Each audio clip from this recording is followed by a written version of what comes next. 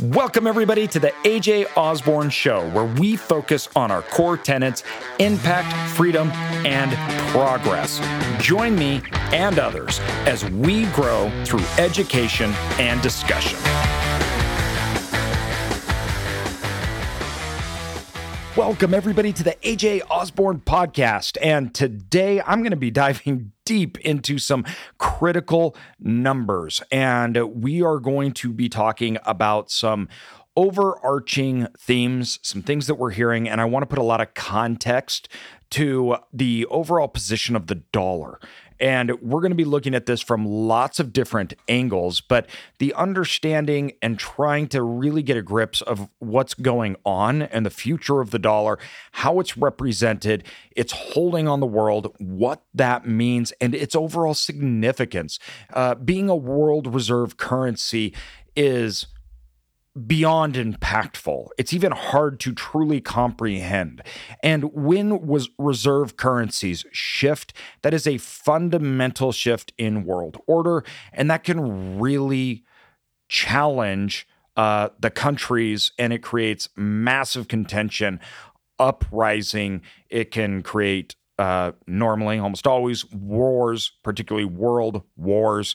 It's a big deal. And reserve currency countries benefit from lots of things, and they tend to prosper dramatically. So the question is, what is the world's current reserve currency? The by far leader of the pack, the dollar. What is that outlook? And what is either weakening or strengthening that dollar? And the reason I bring this up and why I want to talk about this is you hear so much, and there's so much noise out there, and people like to use single points of data to try to express views that basically fit narratives. And really, we need to look at this as a four-dimensional thing and understanding what position the dollar is in, what its future may look like. Now, the first thing I think needs to be said is obviously we don't ever know the future, and nothing lasts forever. And I mean this very seriously.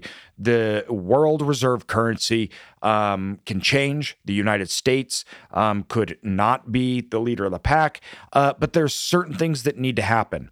And that will be a very violent time. It could happen I don't want to say at any time, but let's go through some of these numbers, and it's going to kind of give you perspective. But once again, that does happen. There's nothing permanent, and massive things change that we can't see and we don't know about. And I want to talk about not so much theoreticals in the future, but understanding right now where it sits and the likelihood of different things changing. And it might give you a perspective on what would need to happen to change certain things. So we're going to dive in, and I want to start, first of all, by understanding for anybody in question what a reserve currency means. So the United States has been a reserve currency now for a long time. What happened is we got off the dollar, right? We got off the gold standard. And what we did when we got off the gold standard is we allowed ourselves to take on more debt. We allowed ourselves to manipulate money in a way that was much more beneficial in lots of ways than it ever could have been before. But in the process, we also convinced all these countries that the dollar is better than gold, and they should have their money not to be benchmarked off the dollar, and they should have the dollar as the reserve currency as opposed to gold. Well, this creates us to be a financial engine in the world, and this allows obviously to us to exact power and to leverage our money and position. It's a very, very powerful thing. And right now, for the exchange reserves, so foreign exchange reserves, right, we're right about the US dollar is around 62% of the overall holdings. Now, this is, ginormous. To give you any idea on the absolute size of it, the euro is hands down the next in line, which is the next closest competitor at 20% of the holdings. After that, you don't even have a reserve exchange, a foreign exchange reserve holdings of like 10%. It drops down to 5%, the Japanese yen. And when you go down to China, it's 2%. It's just nothing. And when we look at the overall, so when we're dealing with the dollar and the backing of the dollar and how people use it, how it works within society, we're really looking at a lot of changes over the year. How much does people trust the dollar? Where's money going? Right? And where are the investors, the countries? What are they backing? As you know from investment theory, right? We have lots of trends, waves. The money's looking for yield, stability. People are trying to protect from downside. And then money moves in and out of countries depending on where large corporations take it, as well as money managers. And we're going to talk about the flows of money and where investment is going here in just a minute. But really, we want to look at a big picture and look at overall changes. So when we look at a percentage of allocated reserves, the United States has less than it did in 2000. But with that said, there has not been one that has really stepped up and said that it took a large domination, a large percentage of that share. Really, the euro, who is next in line, is basically flat. It's, I think, 1 or 2 percentage points higher since 2000 to now. Other currencies as a whole have risen from 10% to 5%, and then the Chinese has risen from 0 in 2000 to 2%, which once again, when you look at this, we're looking at so if we're looking at the overall reserve growth and where that stands, it's really important to not understand motives and why. And what we see when we look at motives, why, where things are happening, is it was very clear. So when you're looking at the early 2000s, that's when we kind of saw a drop in the overall reserve growth as a total percentage, right? But the moment things started to get hectic, and in the 2000s and particularly 2008, there was a massive increase in percentage, and we had a large growth in the change of reserves to the dollar, meaning that the dollar's overall reserve growth, right? That change, it started to go up. And then what we saw is continually after 2014, a massive rise and change when we're looking at those reserves or how people view it. Now, when we're looking at the reserves, that's only part of the holding. Really, we want to look at not only how people are reserving and viewing the safety of the dollar, which the dollar is something that we can see people flee to for safety. There's another thing that I try to look at and I try to understand, and that's the capital inflow. So really, when you're talking about the dollar, you're betting on the horse and jockey, which is the United States as a whole. And when we're talking about currency, you have to understand that the currency is basically, I view it kind of like a stock in a company, right? But we're not looking at it for next growth. I'm not looking for the stock to go up. I'm looking at its ability to be stable, pay its bills, everything else. Is that company going anywhere? Because currencies are flights to safety. You're not trying to really make money off of it, right? It's supposed to be the lowest form of risk. And so the United States as a whole, I want to see how the world feels about the United States. And this is something that I learned that was really important when I lived in Brazil. There was a lot of people that had a lot of problems with the United States, but all of them would have given almost their life to send their kids there. And I learned that foreign views of the United States, particularly, are very contradictory.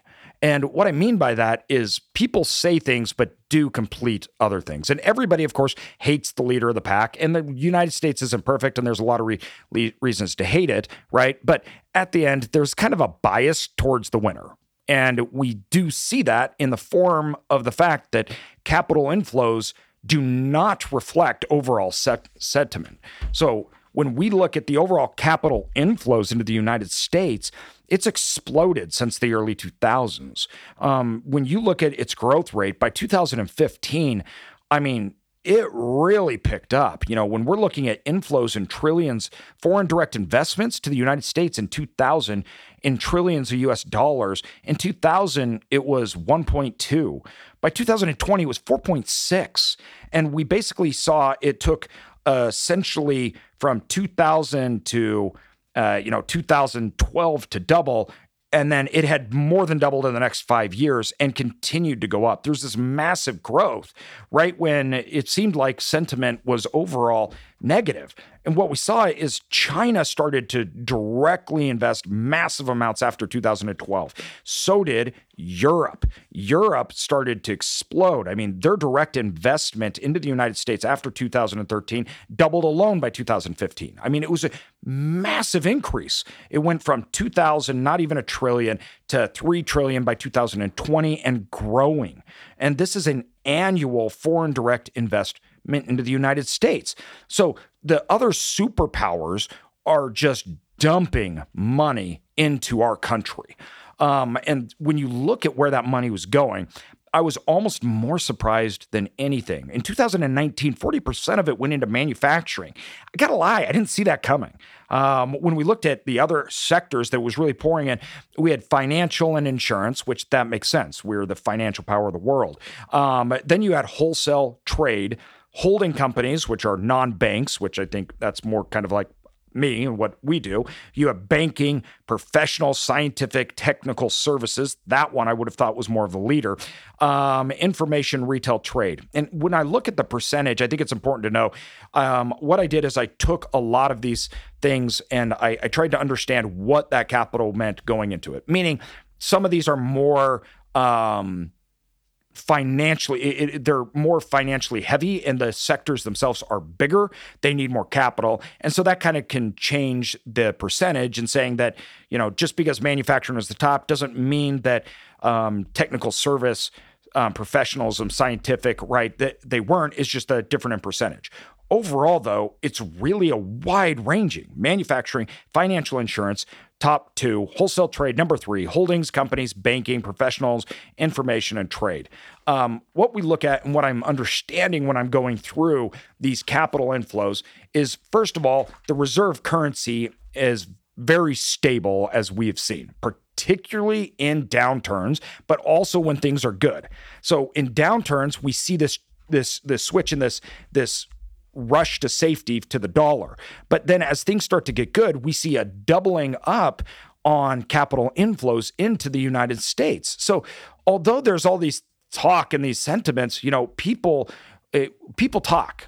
They just talk. Everybody talks. It drives me bonkers. But that's why I love economics, is because you say one thing, but then you spend your money on another. Right? If I really want to know a person, I don't care what they say. I really care what they spend their money on, because that will tell you more about a person than anything else, because they're putting their they're putting their money where their mouth is, right? That's an actual action. That means it's a sacrifice. What that tells you is priorities. Okay. That's really what matters. And so when I'm looking at this and all of this noise in the world, I start to say, now, hold on here. What's going on? Now, the next side of this is I have to understand competition. Okay.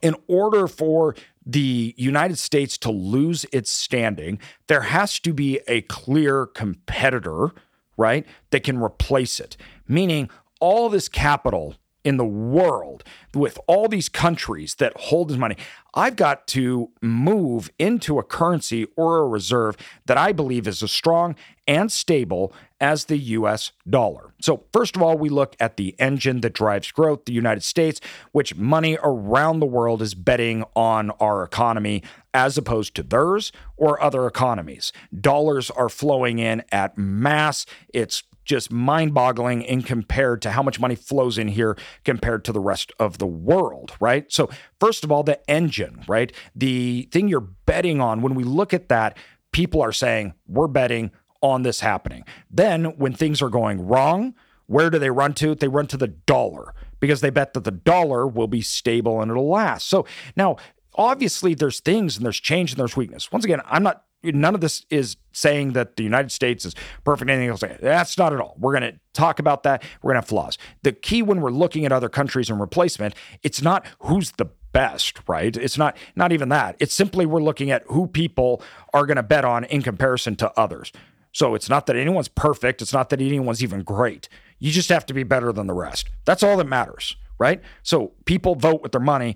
And if I got to pick something, if I have $1 trillion and I say, okay, it's between that and China, I'm going to look at overall yield growth, but I'm also going to look at safety protection. Where am I putting my $1 trillion? Because if I lose this, it bankrupts my country. If I lose this, it bankrupts our firm, shareholders, everything else, right? So it doesn't matter what they think. It doesn't matter on their what their perspective is on even the politics, anything else like that. They're betting on, which shows when the world had the most problems with our president, right, that was Donald Trump, which we said every country hated him, right? And there was all this negativity. They said your country's burning and you're losing. Under that time, the dollar reserve currency grew, and so did capital inflows into the United States by massive amounts, not small amounts. Like the growth year to year supercharged. That's a pretty big disconnect when I look at what's the theme, the say, and then what those countries are actually doing and how things are actually performing. And this is really important to me because once again, I don't care what people say, what they think. I care what they're going to do. And that's how I look at our investment strategy. When I'm looking at the capital that people are giving us, that we're allocating within the economy, I'm looking at individual markets. I want to be pragmatic, and so should you. I talk a lot about when making investment decisions, try to analyze your own biases, take them out. You need to listen to everything, but you don't accept everything, right? And you need to see how bits of information play into the larger investment theme. That's on a macro and a micro, right? When I look at certain things, there's certain economies that I invested in the last 2 years that I wouldn't have in 3 years prior. 3 years prior, I would have said that was the best, that local economy that we're putting tens of millions of dollars into, that is not the best place for our money to go. 3 years later, I say, nope, it is. And then I'm putting my money there. Why? Well, I'm pragmatic and things changed. And my views are less important than the reality of the situation, the investment, and what's going to happen. And I have to be willing to understand that and change. If you're not, you have no right to be taking other people's money because it's not about you, right? It's about your return, how much you can yield, and what you can do. That's all that matters. And you don't want to be giving your money to people that are using your money to express their overall themes or worldviews when you need that money to survive. That's different when you're talking about donations, handing nonprofit. That's something totally different. And that's how I look at other countries. You say something, but what are you doing? And what does that really mean? Because if there was a change in this, that would start to get me really nervous about overall economic long-term performance of the United States because capital drives investment. It drives all of the innovation. It drives everything that we need for our economy to outperform. So compare that to other countries, more capital's coming here, more demand. We are going to outperform other countries, right? And when we look at why and the other countries compared to, the thing is, I've got to understand the number one competitors. It's now in the world, we really have kind of broken up since the world wars into our allies, the Axis and allies. And when we look at competing economies who we view as enemies, overall themes, capitalism and democracy against authoritarianism and communism and different things like that, the world's still kind of divided up like that, in particularly money formation, which makes a lot of sense, and I'm going to dive into. But the first thing we need to hit on is the number one, what I would consider the number one currency that we could even have an argument that could probably replace the United States, which is obviously the second largest one, which is the euro, which is 20%, right? Now, when we look since 2002, in the early 2000s, the role of the euro was, really rose. So we had this overall international roll for the early 2000s really went up. But then by 2008, it dropped, and it really dropped back down to where it was in 1990 or the 2000s. And we saw a stabilization after 2015 where it stopped dropping, stopped plateaued. So basically over this time, it's been broadly flat. Now, not that that's a bad thing, that it's considered stable. But one of the things that we had a problem with is we learned during the financial crisis, which was so interesting to me when I was studying overall what was happening in the United States and then other countries. In the United States, we had a financial institutional problem associated with debt leveraging, obscure products that got super out of control, right? But what we found with the euro is that the countries were the ones that got out of control. That is a very different thing. I mean, you had some countries that had basically tanked themselves, right? And there's a few great books on it that you can read. I'll get those books. Shoot, I got to get that book. Some of my favorite books. But, we had countries within the European Union that weren't collecting tax revenue. They were just loading up on debt. And most of the world had no idea the position they'd got themselves in. They were essentially like our banks. Nobody knew what was really going on. And then when the water went out, we found all the countries that, were swimming with their shorts off. And the United States was in a position to where they could stabilize what was going on, right? And they could fix it. And the other countries were not. And so they said, well, it was our banking system that caused the crisis. Yeah, but the next crisis that unfolded wasn't our banking system's problem. It was the fact that those countries had taken on astronomical debts. The countries basically acted like banks, which is obviously super bad. And what we found was really strong countries like Germany that had great bankings. They started to have to bail out the European Union. And the European Union all of a sudden looked very, very weak. We didn't even know if the euro was going to survive. In fact, a lot of the stronger countries wanted to stop bailing out the weaker ones, which they had limited control. And what I learned through that period of time was that when times are good, the euro is really good. And that's what we see when we look at the euro's overall strength. When times were good from the late 1990s to 2005 and 6, that roll went way up. Right? That role of the European Union, it took on way more of a role in the world stage. And during good times, the euro was strong. In fact, it was great. But then when things weren't good, it completely not fell apart, but it almost did.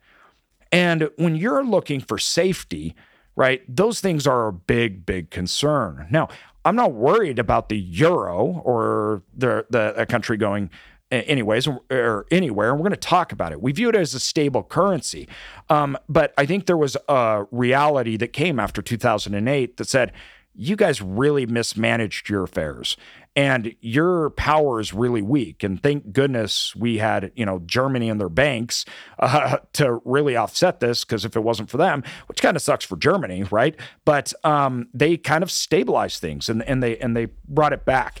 But you never know when that happens and it doesn't work out like that. So what we found was there was this lack of central control. There was this lack of central knowledge. It was like, what was really going on? And that, I think, really pointed out a lot of weaknesses in the euro that didn't exist in the dollar. And so we had more of a flow, and dollar looked safer than the euro at that time. So it really stopped and didn't pick up after that 20%.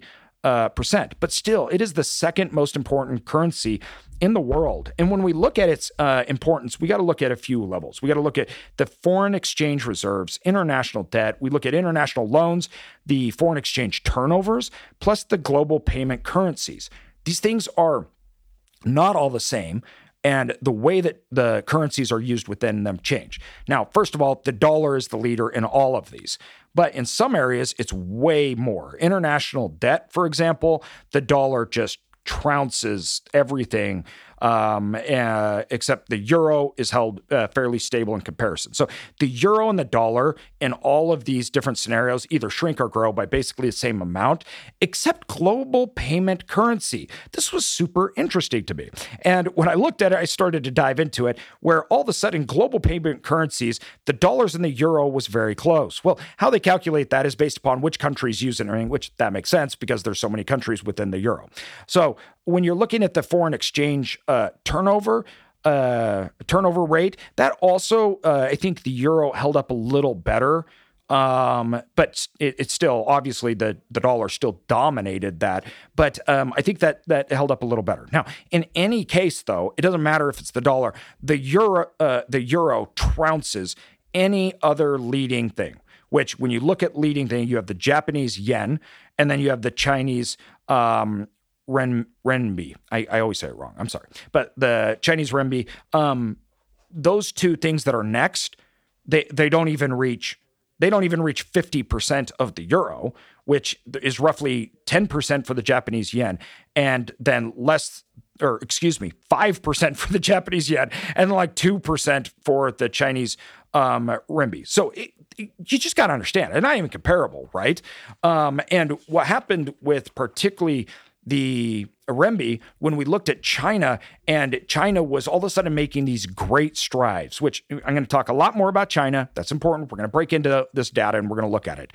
I have stacks of these graphs and charts and data, which I break up and we try to develop a whole picture on what's going on. But when you look at, I'm going to stick with the euro for a second. We're going to move to China. Okay. So interest rates within the euro right now are negative. It kind of, I think, suffered a black eye from after the recession and its overall weakness. It was able to keep it, stabilize it. But two, one of the reasons that it was able to keep and stabilize was because of the dollar, and they are an ally of us. So the United States, we send a lot of our dollars into their banking systems. And between Germany, obviously the European Union, Germany and Britain, and you have a couple others, but you have some really bad players in that European Union as far as government affairs. You know, you're talking France as well as others that are just, they really mismanaged their affairs, and it's not something that I think if I was looking at a company, I would bet on to be stable, meaning that, man, there's a few hiccups and these guys could really suffer. Now, when you look at whether it's Britain or Germany, right, they are super stable. And Germany's probably one of the most stable countries in the entire world. And I think it would be a very different thing if Germany wasn't a part of the European Union. But also, the European Union has a problem of resources size. So when we're looking at all of them together, big, but their economies singled out when you're looking at capital inflows, where people are betting on, right? These are stagnant economies that in general they pay, and we say this, and I'm only comparing this to the United States. In comparison to the rest of the world, these are booming, right? But most of these economies within the European Union, they're fairly stagnant. They have very, very high social programs that they can't afford when things go bad. And so they are really balancing act after the strong and the weak, but also what you can bet on, meaning the total economy, manufacturing, technology, everything included, right? When you single them out, it's very small. I should have got this number, but I don't even know what California alone is compared to every single country, but it's bigger than all of them. In fact, California is the third largest economy in the world on its own. So it's really hard to say, and although we have states which are separate, we're all together. We can't separate ourselves. That's not how it works. The European Union is separate. So those are some of the things that when you're looking at with the European Union, the strengths, but also the weaknesses that happen. Because I do believe that the euro is obviously the next best solution compared to the dollar. But that is a lower solution that the world's betting on as of now. So when I'm looking at the overall debt securities associated with the world, meaning international debt securities that are being traded, okay? So the US dollar since 2005 has risen dramatically to 65%. where in 2005, the European Union held just over 30% of those, and that has dropped down to 20%. So we see drops also in other formats. And what we look at when we're looking at the currency-dominated currency-dominated debt insurance, right? So that overall composite of the foreign debt insurance. When you look at like 2008, the United States was in chaos. It kind of suffered quickly. But then, and the euro went from 2002, and it like met the United States at this weird time in 2008 at 40% of these debt, of the currency-dominated debt insurance, really quickly, but then it immediately reversed.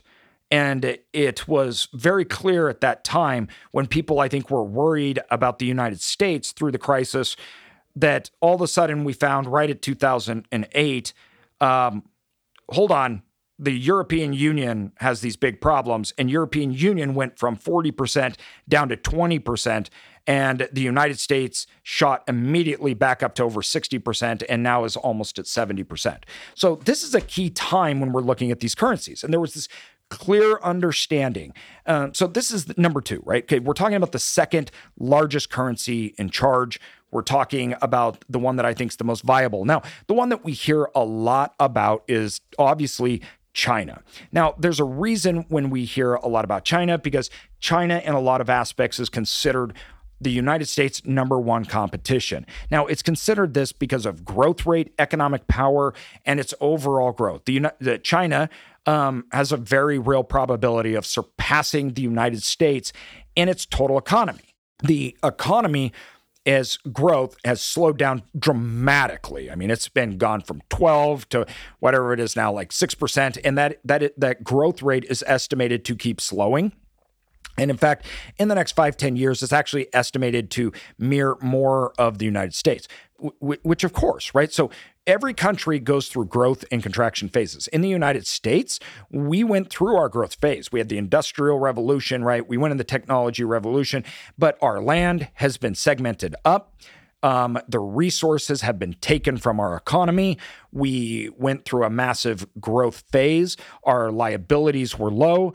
Our liabilities are rising. Our production is lowering. Regulation is higher. The cost to do anything is higher. We are a stagnating economy. It's just true. The United States is. Where the last 10 years, China was the opposite. Now, it was the opposite because it was held back due to its very strict communist ability. And what happened was the emperor at the time sent some people out around the world. They came back and they told the emperor, they're like, hey, you got to understand. And this is in the 80s and I think the first part of the 90s. It was the 80s. They were like, we are really falling behind.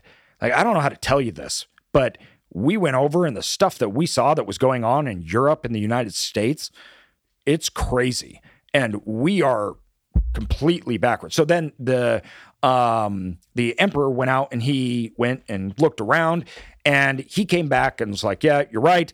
They sent all these people to our colleges to learn and then to come back and implement.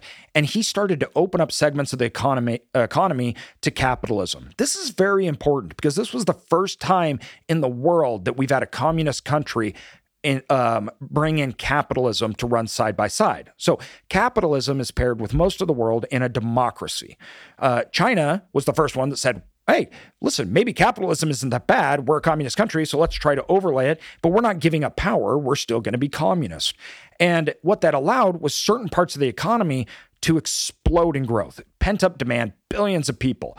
And it started to get the effects of a capitalistic society and what it does when it has all these low-hanging fruits and it can capitalize on them.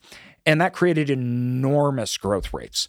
And they kind of segmented each out. And there was this idea that China is coming up. It is going to go all capitalist. In fact, Hong Kong is this bright, shining star. Now, what has happened in the last little while with China kind of put a damper on that. The first thing that happened was China taking over Hong Kong, which was a travesty to Hong Kong. Now, a travesty to the people, to China, what it meant for personal freedoms. I mean, the stuff that goes on in China is horrendous by our Western American standards, right? I think it's horrendous by any standard, period, but it's especially insulting, obviously, to us. And when you look at what they do to their people, everything else, it's travesty. But when they took Hong Kong over, to be honest, that was kind of like a huge gift to the United States.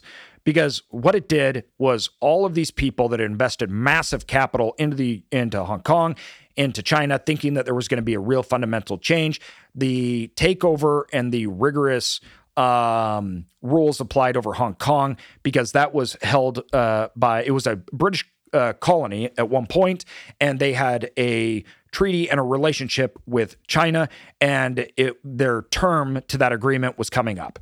It came up. China had promised they weren't going to do certain things, which they totally just ignored, and they did it anyways, and they really imposed a lot of the communist things on Hong Kong. We saw a flee of capital at that time, but it really showed kind of China's true natures. And it was like, maybe we're really not turning around here. That created a overall weakness, because you have to understand in really socialist countries and really communist countries, capital is dangerous, because I don't care if you're Ecuador, I don't care if you're Africa or somewhere else, you're a company and you put $1 billion into infrastructure, and then the country just says, oh, well, that's great, we're taking that over now, which happens all the time. So companies, after they've lost billions, and countries after they've lost billions, they learn this pretty quick. I don't want to do that. And so when China starts to take over, it was like, oh, geez, this isn't a good thing. And so it made them seem less secure, obviously. It made them seem, oh, we could lose everything. And two, we don't have a stable outlook for the future. The United States does. They may be a mess, but there's certain things they can't do and aren't going to do. So their dollar is stronger than all these other countries, right? There's more inherent freedoms, right? That showed during the lockdowns, right? So all the other countries that complained about the United States and our lack of lockdowns and everything, all their money was pouring into the United States. So it was, once again, it's this, we say one thing, but we do another thing. So we say that's wrong, but we actually believe that's the correct thing to do economically, and we got to get our money out of here and put it in there. So when you look at China, it was kind of one of those things where it told the world, listen, we're not quite going where you want us to go or do. That gave United States a big boom as far as being, I think, the reserve currency. So now let's go to the next part of all of this. And I'm sorry, this stuff just really gets me interested. I'm totally all about it. It's fascinating. I hope I'm not boring you. But now let's pull out, and we're looking at this world stage. Let's take a high-end view here, and let's look at the segments of these countries, our allies, right, as well as our enemies for this reserve country that we call the United States. Now, when we look at our enemies, China's number one economically, but they're also number one in another key factor: military. Okay, now this is another thing that I love to bring up and talk about that other countries give us crap for. We spend stupid amounts of money in the U.S. military, and I think there is endless amount of problems with the industrialized military complex that we have going on, its involvement in politics, its involvement in lots of things, okay? I think that it got totally out of control, and I think it was Truman who warned us in his exit speech about it. I completely agree with those things. It needs to be revamping, but we got to kind of look at this at a whole stage. We got to back this up. So first of all, our number one competitor, which is Europe. Now, you have to understand, Europe and their massive social programs are largely benefited from the United States. And it is a critique that I have when they say things like, your social programs are weak. We would never let our citizens, right, go through what you guys let them go through. And it's like, well, yes, that's true. But also our military is basically covering you. So we as U.S. citizens are paying for a huge portion of your guys' subsidized programs. The United Kingdom, which has the biggest military, is only 7.6% of the United States. So China and Russia's military is multiple times bigger than the European Union. If it wasn't for the United States, the European Union would easily be owned by China and Russia. Like, it wouldn't even be a competition at all. The European Union's military is so small that it is basically defenseless by their neighboring number one enemy, Russia. And it is the United States that is essentially their military. We are. And that goes the same with Canada and Australia. Canada's military compared to the United States is only 2%. Australia's 3%. They're nothing. It's like basically just our tank department, right?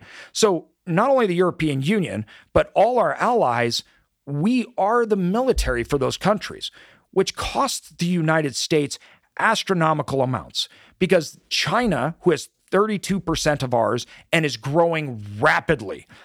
So when people criticize our military, and I have endless critiques against the military, don't even get me started, but I have a real problem with the people that I'm spending my tax money on to protect, critiquing me for spending my tax money on that. It really actually kind of bugs me, as you can probably tell, because it's our people that die. It's our money that has to go to this. And when we spend money on that, we don't get to spend our money on socialist programs like you do in France. Well, you have literally hundreds of billions of dollars in military that we're paying for. And we are the ones protecting against the fastest growing army in the world, which is China, which was nothing 15 years ago and now is 32% the size of the United States. It is bigger than all of the European Union, plus Canada, Israel, Brazil, South Korea, Japan. It's bigger than all of them combined. Everyone.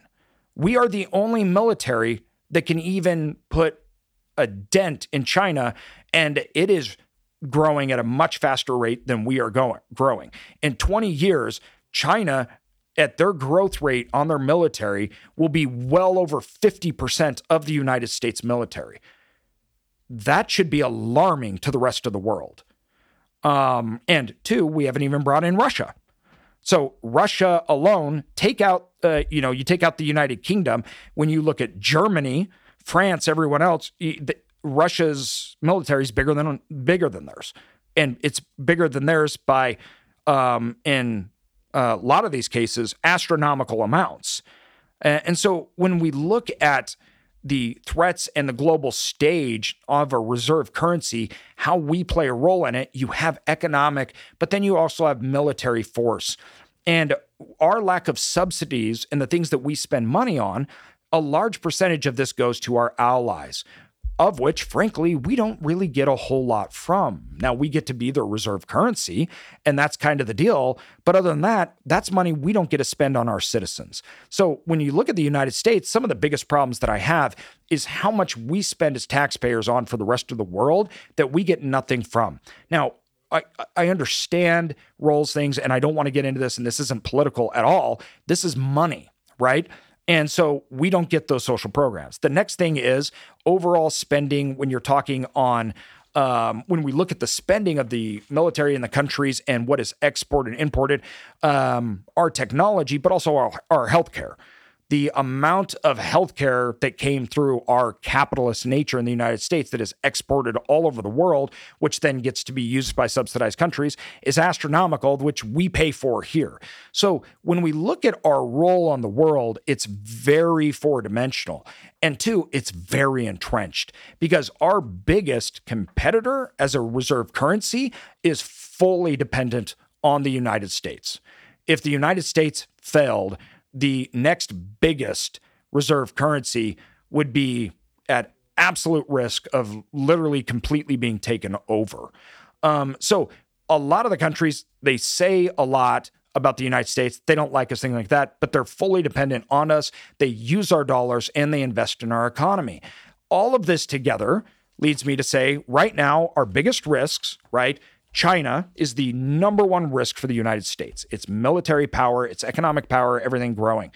But a lot of the world, not a lot, most of the world does not trust China, which they shouldn't. China notoriously does not hold its international agreements. It breaks promises. It does what we would consider egregious things to its citizens. It's completely communist, and it's a big threat to the world. So outside that, which is the number one threat, which the European Union agrees with us on that, then you have the European Union. Both of these are a fraction of the United States in economic and military might. When you're talking about the European Union, it's nothing compared to us. So right now, the European Union, it stabilizes off our dollar, it invests with us, and it depends on us for protection. So that 20%, when I say, is that going to become the reserve currency? How does that become a reserve currency when it's dependent on us just to be doing a lot of those normal things? Now, once again, this has nothing to do with the pros and cons. I'm not saying Europe's bad. In fact, they do unlimited amount of things better than we do in the United States. Unlimited. But when we're talking about a reserve currency, when you're talking about a superpower, and which, once again, we also know that the military might has stabilized for one of the largest peaceful times in the world, which I know you say, how could you say that? There's wars, things. You got to look at this as a big picture. Since the world wars, the United States being a superpower and the reserve currency has stopped most major world wars. As a percentage of warring nation, as the world's gone on, this is the longest time of peace we've ever had. It's really actually shocking at the amount of peace the world has gone through because the United States had this massive club, which it abused. I'm not saying it didn't anything else, but that stopped all countries from warring. You want to mess with Europe? We're going to nuke you. That's a pretty big threat for the rest of the world, right? And we've already shown that we'll do it. That created the stage. Good or bad doesn't matter. And that's not what I'm talking about. I'm talking about stable economies growing and us investing in them investing us, and you betting on the horse and jockey. That's what you're doing here. You're betting on the horse and jockey. Our jockey is very limited in the United States, as shown with Donald Trump and Biden and everybody else. We like to complain about the presidents, but they're gone in 4 years. They don't matter. They're irrelevant. The president's not going to change your life. If you haven't gotten that yet, you're not an adult, right? Donald Trump isn't going to ruin your life, and Biden's not going to ruin your life. Donald Trump's not going to save your life, and Biden's not going to save your life. And that's why the United States is a good investment, people, because they matter very little in the long run. Now, it makes a lot of noise, and we fight, and we hate each other, and that is also one of the best things about the United States, people. You guys, other countries look at the United States and says, you're a mess, you're always fighting. Yeah, but we can fight. We have the ability to fight. And two, we do fight. If we don't believe in something, we fight for it. Whether it's your side or not your side, you need to be proud that people fight.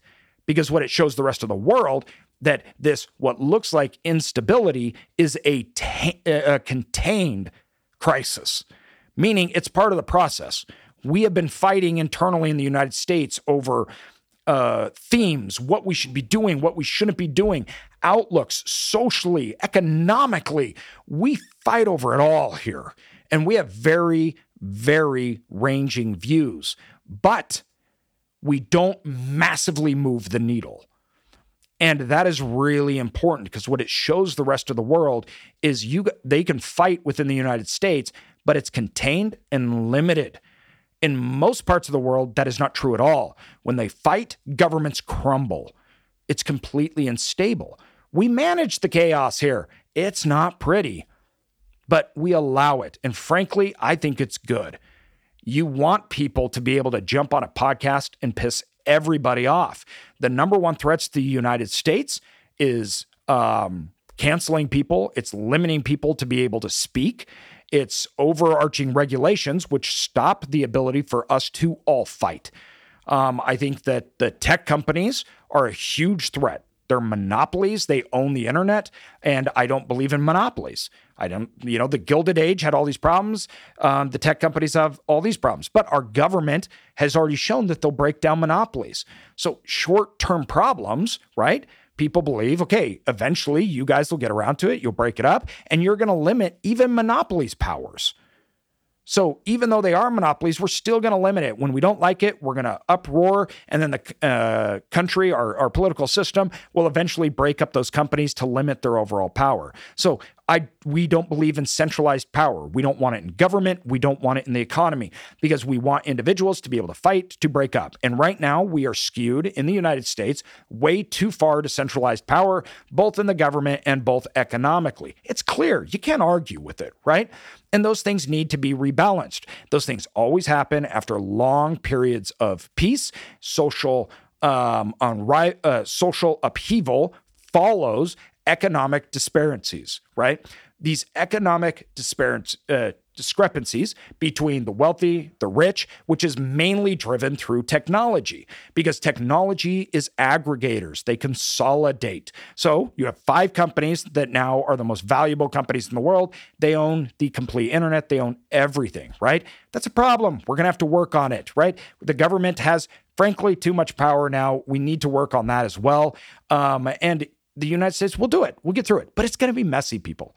And we're going to have periods where the pendulum swings in the United States, probably way larger than in other countries. But we know that the pendulum swings, and that's the key. It doesn't stay. Now, for us as citizens in the United States, it's our job to actually fight, when we see things that are not right, to stand up to them. When we see things that are wrong, when you talk about it. A lot of people don't understand that the income discrepancies between the super wealthy, right, and the not are largely concentrated into 2 problems and 2 problems only: the technology and the government. The government, through its bailouts and through everything else, has devalued the dollar, which increased assets. The rich got richer because the government was making them richer. Well, you want to stop making the rich richer, stop printing money and increasing the value of the assets. If you want to get rich, buy assets. And that's the thing in the United States, we can. In China, you are very limited, hence why they have a housing bubble. And what happened with their housing crisis they're having now, I'm not going to get into it. I'll save that for another podcast. But it was their only method in people in China to really gain wealth. In the United States, we have the opportunity to. Now, when it gets too far apart, you have a subclass of poverty that are in cyclical poverty. Now, I am a capitalist, but I know what poverty looks like, and I know what cyclical poverty looks like. Poverty that people can't get out of. It is not a pull your bootstraps up situation. I lived in favelas in Brazil for years, we flushed our toilets with a bucket, right? There was people with fully automatic weapons in the streets, and this is a country that didn't allow weapons, period, none. And you look at this poverty and the people that I loved, that I lived with in these favelas, that were my family, that, I lived with them 24/7. I didn't go home. I didn't even talk to my family. It was just there in the early 2000s. There wasn't pulling up your bootstraps. This was a systematic pushing down people in poverty by a corrupt government. Well, in the United States, we have segment of the population that is in cyclical poverty. They can't get out of it, and it's embedded into them. This is something that my father broke out of, and he was in extreme poverty. He had to poach deer out here in Idaho for food. When I say poverty, I'm not talking about like poverty we see today in the United States. It's not comparable. People that are on their iPhone running around, and it's not. He didn't have communication. He didn't have a bathroom. He didn't have running water, people. So, and this is in freezing cold Idaho, meaning in the dead of winter, he had to go out in negative, to go to an outhouse. My dad is 60 years old. He's not old, right? But this is the poverty that he lived in. He didn't have a father. All his brothers and sisters ended up being drug addicts, died, and were homeless. He was the only one that broke out of it, right? And I know what this kind of poverty does to other countries. It does to us, how it changes a human mentally, how it changes them. And they can, for the most part, my dad was the exception. And that's very much, I think, embedded views that we have on poverty and what we think we can do. from looking at our family and what has gone on and how that's happened, right? But the key is some poverty you just can't get out of, and we need to do things to help it out. That can't be, you need everyone to participate. The goal is that you don't have centralized power, that it's decentralized, meaning that you, me, everybody has power, not only to vote, but economic power. And you don't want that massive discrepancy. And right now, we have a system where basically political and economic power is held within 5 companies, and that's a problem. But at the end of the day, in the United States, we've shown that we'll take care of these problems, we'll get over it, and the pendulum swing is a good thing. And the rest of the world sees that. They see, yeah, you're a mess, but you're a stabilized mess. And we'll bet on you. We can bet on you for the future. All right, everybody. I know I'm going a long time. I don't mean this just to be either soapbox spill, but we need to look at these things from all angles. We need to understand where this dollar reserve, where the reserve currency, is it going to be lost? Is it not? What dangers do we have? Because right now, I do believe in the United States, we have more dangers than we've ever had. But I do believe we'll come through and we'll go out of it. One of the main reasons, though, you have to understand that I believe that we'll come out of it. No, when I look at the landscape, it's simply, well, who's going to take our spot? And right now, there are no candidates. That allows us, frankly, to be messier than we should be. That allows us to be dumber than we should be. And the competition of China coming up and stuff, I think that's a good thing. I think it'll actually help the United States. We'll shape up, but we can be pretty messy right now, and there's no one to take over that reserve currency. This is one of the reasons why I started my investment company, right? I'm a very believer that capital is our voting. It's our power. It's what we do. And that economic prosperity is true freedom and it is true prosperity, and it should be given to everyone. That's why I let other people invest with me, which if you want to invest with us, there's a Fund One link down. We just rolled out a fund. It's only out for like 2 weeks here, so probably got to hurry. This is coming out. We may only have 1 link left, but find it. I allow other people to invest with us, to learn from us, and that's why I share all our information, because I want to empower you to make sure that things that seem foggy are clear. You can move forward in confidence and knowledge. Thanks, everybody. Please like this, subscribe. You can also see some of these charts and data on my Instagram. Go follow there, and we'll talk to you soon. Thanks, everybody.